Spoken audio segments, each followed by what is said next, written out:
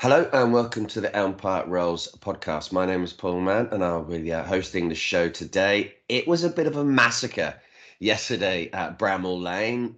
We kind of rolled over a 4-0 defeat and it was all over after, I'd say, 41 seconds, because that was exactly the moment Sheffield United was celebrating their first goal. To help me describe this not an enjoyable afternoon, I'd say, if you're a Reading fan, is Matt Lansley. Hi, Matt. Hello. And I've also been joined by Neil Rees, mostly Bobbins. Hi, how are you, Neil? Oh, good, thank you. Cool. It's first of all, Neil, what did you make of the lineup going into that match? Because we made a couple of changes, didn't we? Taking out Swift, bringing in Kelly was one of them. Do you think that one worked, or do you think it was slightly backfired? Didn't work. I can see the idea behind it, possibly, in that you kind of argue that Kelly's a little bit stronger than Kelly, but that's a bit like sort of comparing a bit of paper with a bit of cardboard, really. And you might think that Swift's rested for a more important game where he can technically be a bit more convincing at home than away. But as you say, it fell apart so quickly. But if you look at that midfield lineup, whichever one you kind of want to look at, either the starting or ending, it's just so thin. There's no muscle to it at all. Technically, it's superb. It's what a lot of teams in this division would kind of look at and go, hey, technically they can do stuff. They can ping the ball about and do great things. But you've got to have that screen in front of the defence, and there's just nothing there. It's just amazing how much we've relied on Renamotor, really, to be that engine room, even if he's not, as physical as some other players we've had in the past in a defensive midfield role. He's still got enough presence about him and positional sense to fulfil that role, really. But there was none of that yesterday, and nor could there be, really. So I can't really say that Gomez is really at fault for that selection. There wasn't really much to select unless you're going to start shoveling around defenders to do defensive roles in midfield, which is not really something we've done. Nor could you think who the obvious person would be for that. No, I saw a lot of people putting out random ideas for putting defenders, including Blackett in midfield, which I don't think I ever want to see that. Putting Yadam in midfield. But Matt, what do you think is the solution to our midfield issues at the moment? Because it's so hard to work out how we can solve them. Pray that Renamotor comes back quickly. That's it. That is basically That's all we can hope for. Or Azatali, but he seems to be out.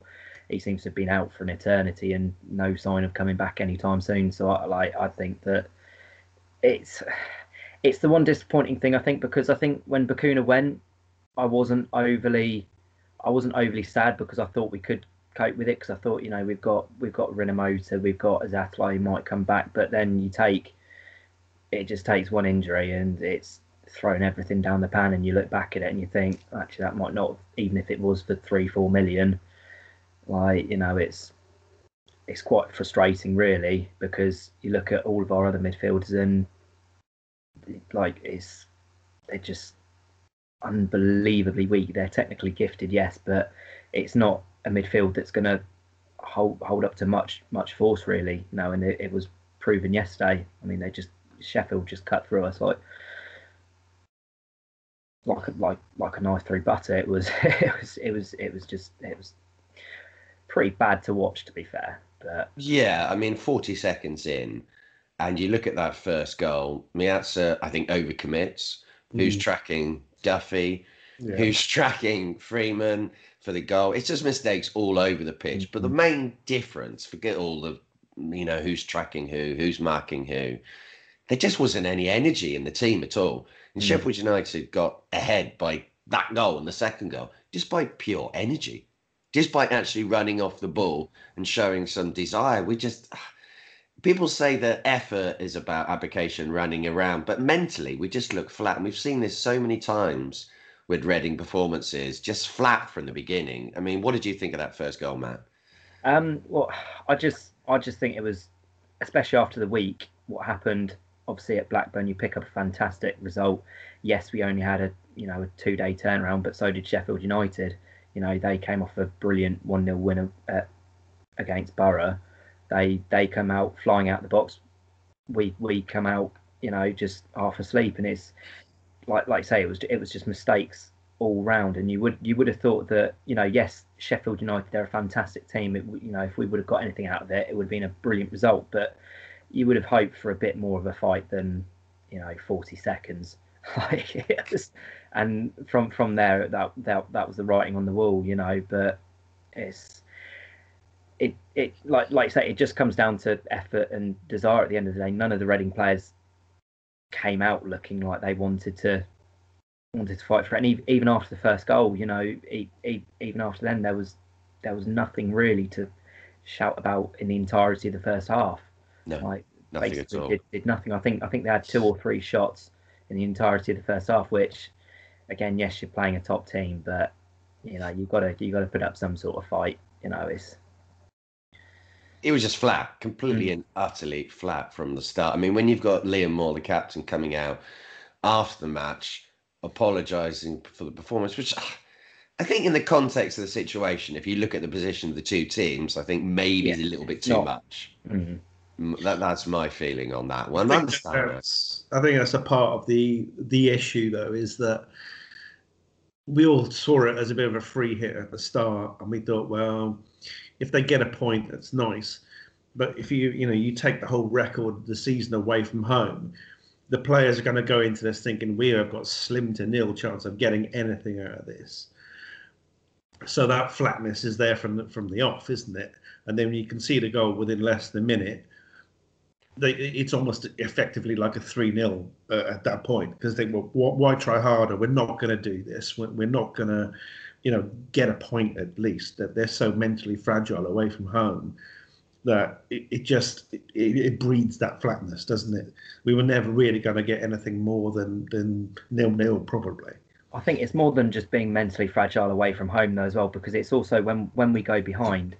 There's quite an amazing stat. The last time we came from behind to win a game, and you don't come from behind to win a game often, but the last time we did that was against Rotherham in 2017.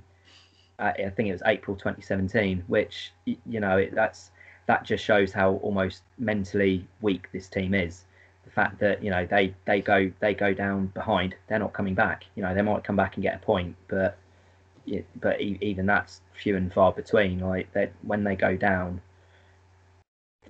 they just lose all their energy, all their desire, and it's really not good. Really, when you're in our situation, it's not what you need, especially when you've got teams like Rotherham who just they're not a brilliant team, but they grind results out, and they were obviously quite unlucky the other day to concede very late on, which almost never celebrated Sheffield Wednesday goal more. That's for certain.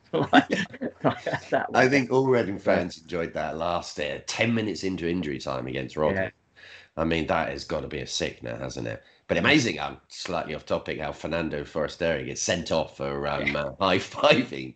He barely even high-fived him either. I know. I think he stuck his hand out and oh man. No, it's but we should come on to that second goal. Yet another one, like I said on the Periscope yesterday, it's another one for the RFC comedy conceding goals. It just it will be an absolutely huge DVD now from the last couple of years, because Martinez gives the pass to, playing in the style that we do, passes it out to Liam Kelly, and he gets rolled over like a 5-year-old child being bullied by their parents. It just completely and utterly overwhelms him. It just nowhere near him. He then lies on the floor for about 5 seconds without getting up, just crawling around like a spider on the floor. Doesn't do anything about it. And then Liam Moore tries to clear the ball, and it goes straight back to a Sheffield United player. And he scores it. He can't really miss Medine from that close, but it's just woeful. It is absolutely woeful the way that we play. And now everyone will be saying, oh, we should not play this style of football.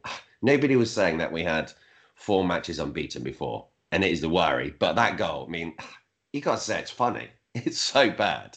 If you don't laugh, cry. Yeah, exactly. It's either laugh or cry, isn't it? And I mean, I don't want to praise Kelly too much for a woeful situation, but I don't think Martinez should have been passing the ball to him, because if the player is that close to Kelly by the time Kelly receives it, then it's not really a ball that's there to be successfully. Well, I mean, what's Kelly going to do with that ball if he receives it? The man is going to be on him anyway. So, okay, Kelly muffs it up, but Martinez should have recognised that he was basically marked. So I know it's the style, and we are going to get caught out now and again with this kind of stuff. And when we got a more settled team, you know where players are going to be, and they know which positions to move into to receive these things. But I really don't think that ball was on for Kelly to receive properly in the first place. I sometimes wonder if it's down to communication, though, because somebody surely should have made a call to Kelly. Yeah, absolutely. Because then he could have at least tried to have got to the ball first instead of standing there like a statue. But I didn't think Kelly was even looking to receive that ball, because there was a defender between Martinez and him. Albeit, the angle was there for Martinez to pass the ball through him, but he probably thought he's not going to try that. Surely he's going to put his foot on it and try and, ping it out to either Miazga or Moore. But he didn't do that. So I don't think really Kelly had much time to do much about it. Okay, he was weak and he kind of fell over limply and then crawled around. But yeah, I've got a bit of sympathy for him, to be honest. Maybe, but I think there's too many excuses made for Liam Kelly in the last 18 months. Oh, yeah. In general. I think if a player wants to get to that ball, they can do something, even if it involves fouling the Sheffield United player. You just need to put up more of a fight, which you can't just be pushed over by someone's little finger just because he's on your back. That's what he does, though, isn't it, Kelly? If he feels anything behind him, he will go down. It's the one thing that frustrates me about him, because obviously we were all singing the praises of him in the first season in Stam, but then since then, it's almost since he got his new contract, once he got his new 4-year contract or so, since then he picked it up a little bit towards the end of last season, but even that was clutching at straws really for him. But it's like ever since that moment, and it happened a lot actually with a lot of players last season when they were giving out contracts left, right and centre, all their performances started to go downhill, which I think is quite an interesting thing to look at, especially when you look at likes of Swift, who got given 5-year deals. Their performances go down. Kelly gets a big deal, goes down. It questions the mentality of the players, which I think is the main problem with all of them really at the moment. I mean, you might some people say, they do care, they do give their all, but we're yet to see this, and it's the one thing that really frustrates me. That's for sure.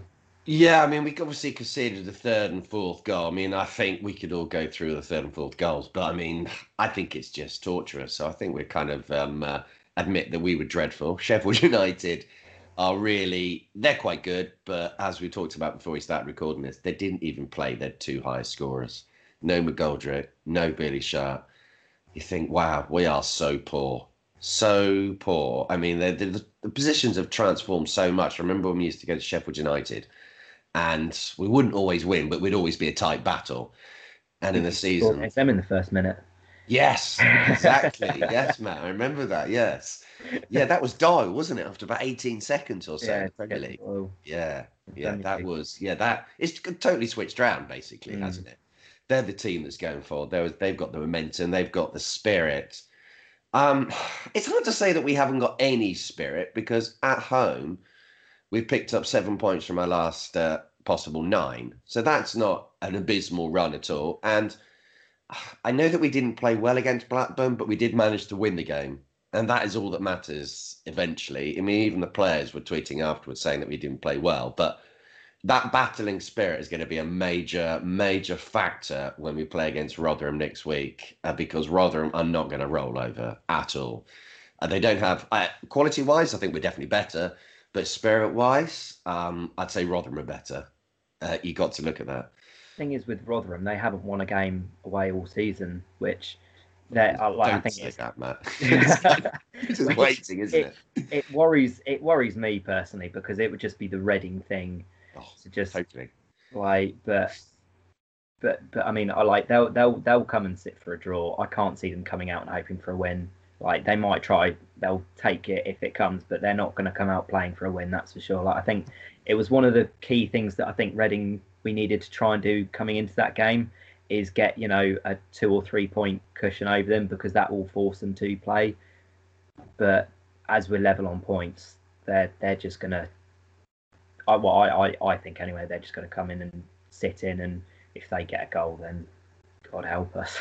Yeah. If they go ahead, wow, that is going to be, the atmosphere will not be good at all, and you'll be able to see it and notice it in the players. But let's look at the next 3 matches we've got. Anyway, we've got Rotherham, obviously at home. We've got Ipswich away, and we've got Wigan at home. How many points, Neil, do you think that we'll pick up from those 3 matches? And they are. Yeah, I'd like to say 6. But we could easily just get 3 out of that. We could draw them all probably, but again, it's away from home. That's my worry that we don't get the momentum of getting a run of winning at home, winning away, drawing. We're not in that mode yet, and I think we do have to beat Rotherham, obviously. And if what Matt says is true, where they're going to sit, that might help us because the midfield that we got is going to be looking fairly fragile. So we can push further forward and take the game to them a bit more. Whether that pans out that way, we don't know yet. But you'd like to think we get something from Ipswich because they're pretty dire. But even yesterday, they scored a goal late and they're still in game. So you could argue that they've got better spirit than us. What was that, Matt?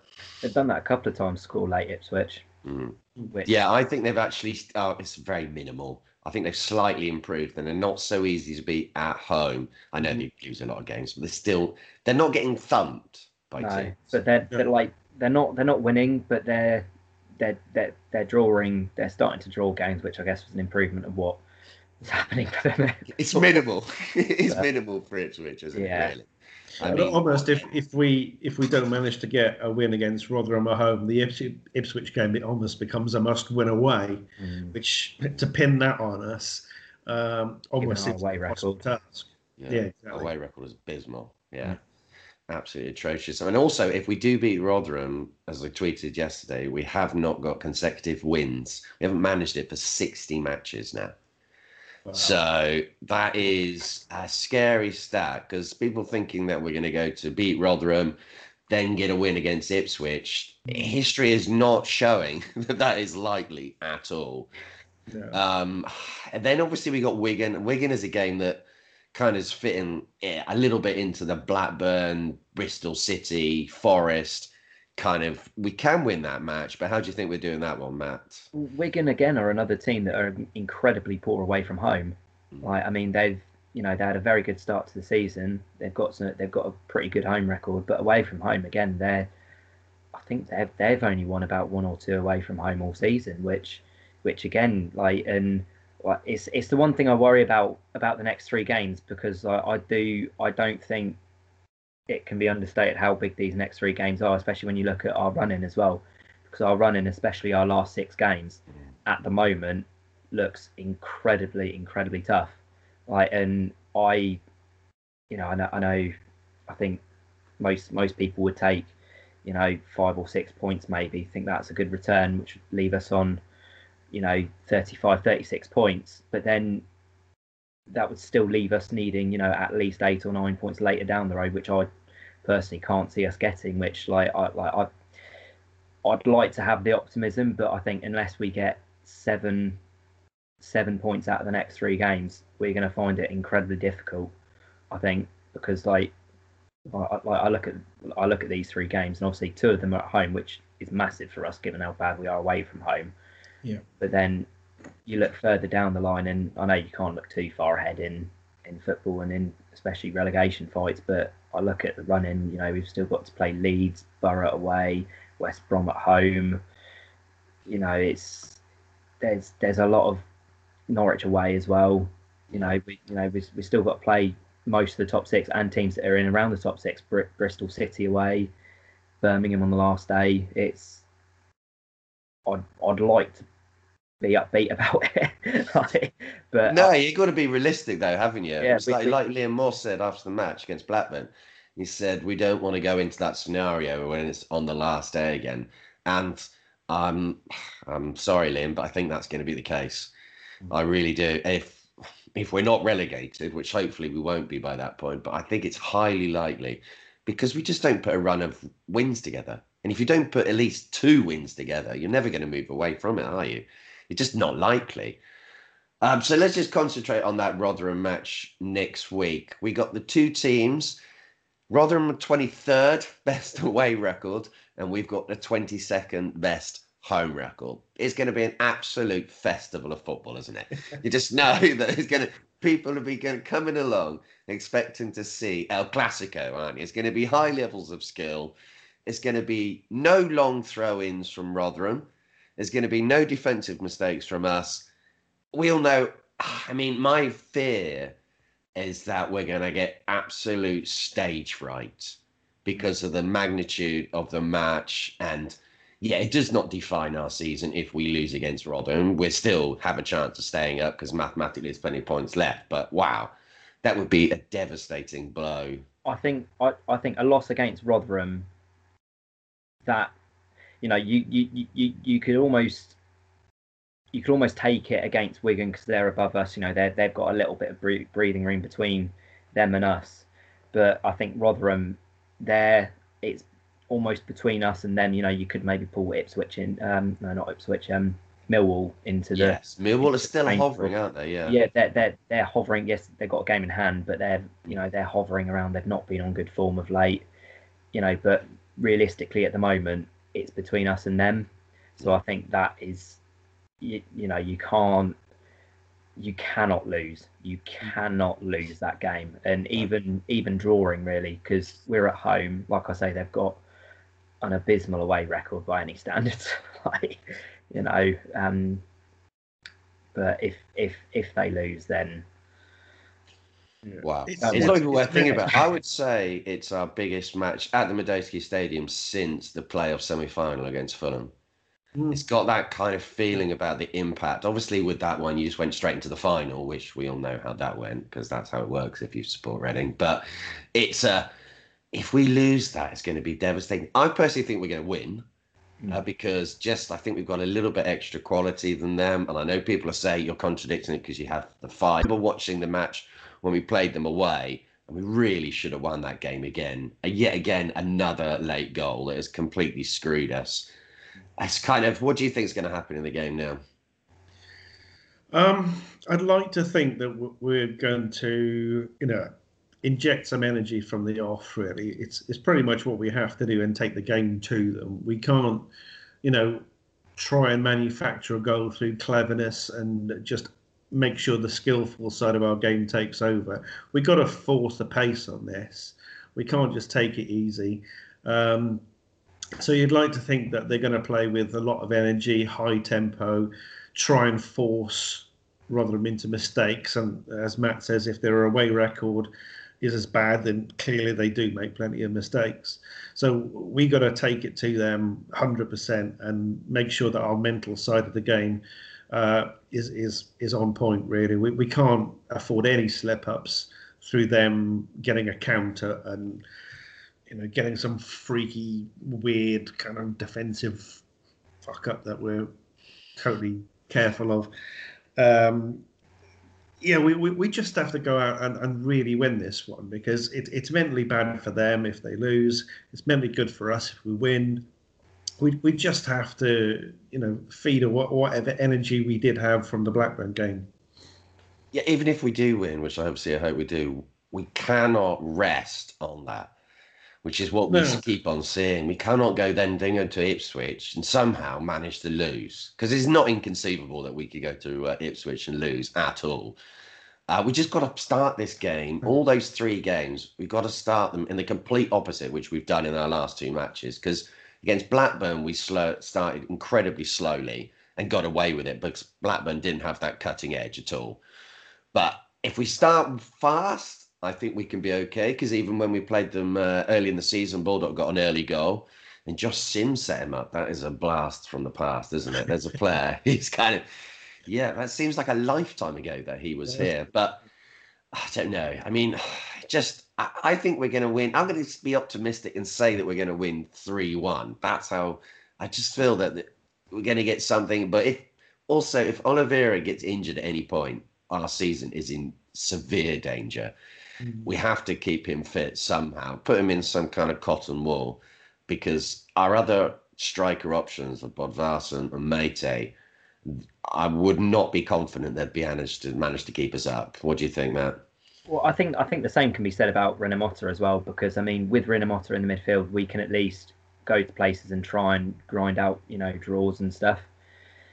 But I think, Oliveira, I think you've said it on the podcast before. He is going to be so key to our survival. With his it's not just his goals, it's his all round play. I mean, and you saw it in bits yesterday as well, because some of his link up play. I mean, he had nothing to go on. I mean, he was coming quite deep at times, but I mean, his passing, his pressing, even when he drops a shoulder on the back line, like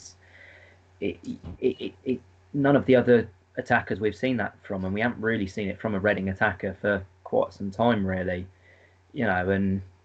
But I think with him, and especially Rinomhota in the midfield, I think those we need to pray for Rinomhota to come back as soon as possible, and then, like you say, just keep those two as fit as possible. No risks with them. Wrap them up in whatever it needs to be to keep them fit, really, because they will be key. They'll be massive, I think. Yeah, I mean, I would bring Swift back into the team. It looks like Kelly's going to be out injured anyway, probably. Ejaria is probably going to be out. We've also got Sono Aluko looking likely to leave the club. That's a random one, isn't it? It's a strange one, especially with how he's come under Gomez. It's kind of seemed to be like it kind of almost turned a page, really.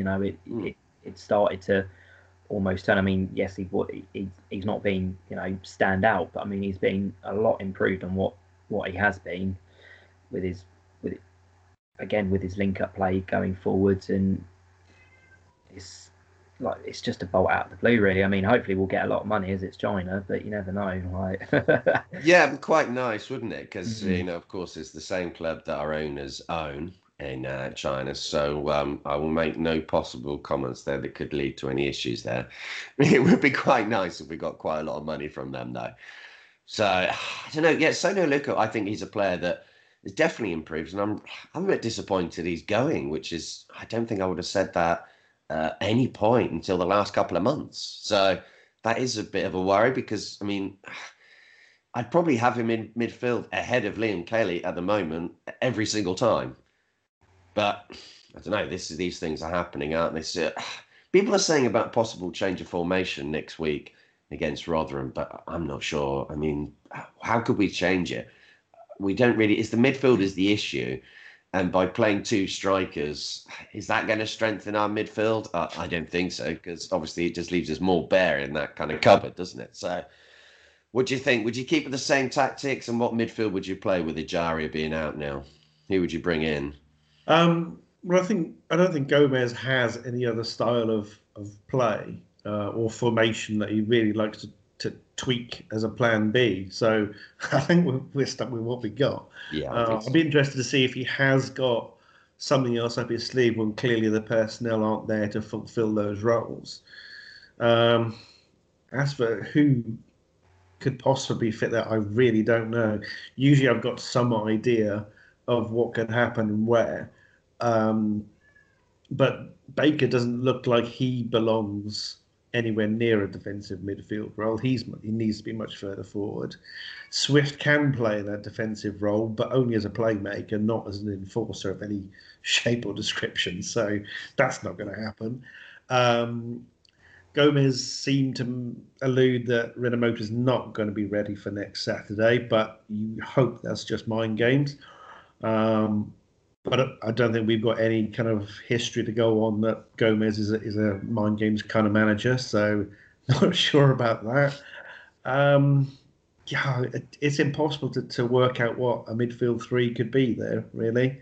It was quite interesting in the second half against Sheffield United yesterday. He tried to change it up at half time and almost went 4-4-2, but it almost made us look worse almost. Yeah, it did. Yeah, I did think that when saying on the radio, you can't expect the three-man midfield to be, or a two-man midfield to be better than a three-man midfield when you've been absolutely mullered in the first half. Yeah, but, your wingers, our wingers, aren't going to come back and sit to make a traditional 4-4-2. They're already programmed to go further forward and link up with Oliveira. So it's I can't see how that was ever going to work, and I can't see how it's going to work next week. I think we could all guess different formations and on different types of midfield that we could play, but what we'll end up with, I'm not sure any of us could predict with any certainty at all. I think the only thing he might try and do is go back to a three, or go to a three at the back or something, or at the back, which he could then maybe play two up top. He could play almost a 3-5-2. Yeah, I think that's the only option, isn't it? Yeah, right, really? Yeah. But then you could play Richards and But the problem is, you've still got that. It's still got the same issue. I mean, are we going to say that? I mean, which striker do you play up there with him? Do you play Mate or do you play Bodvarsson? Personally, I'd go for Bodvarsson, but it's a real, which one do you go for? There's no obvious answer. And I think that Nelson works better as a lone striker. I think ideas of him linking up with a player, I don't think he's really done that at any teams. It's not really his style. I think he worked better with a number 10 floating around.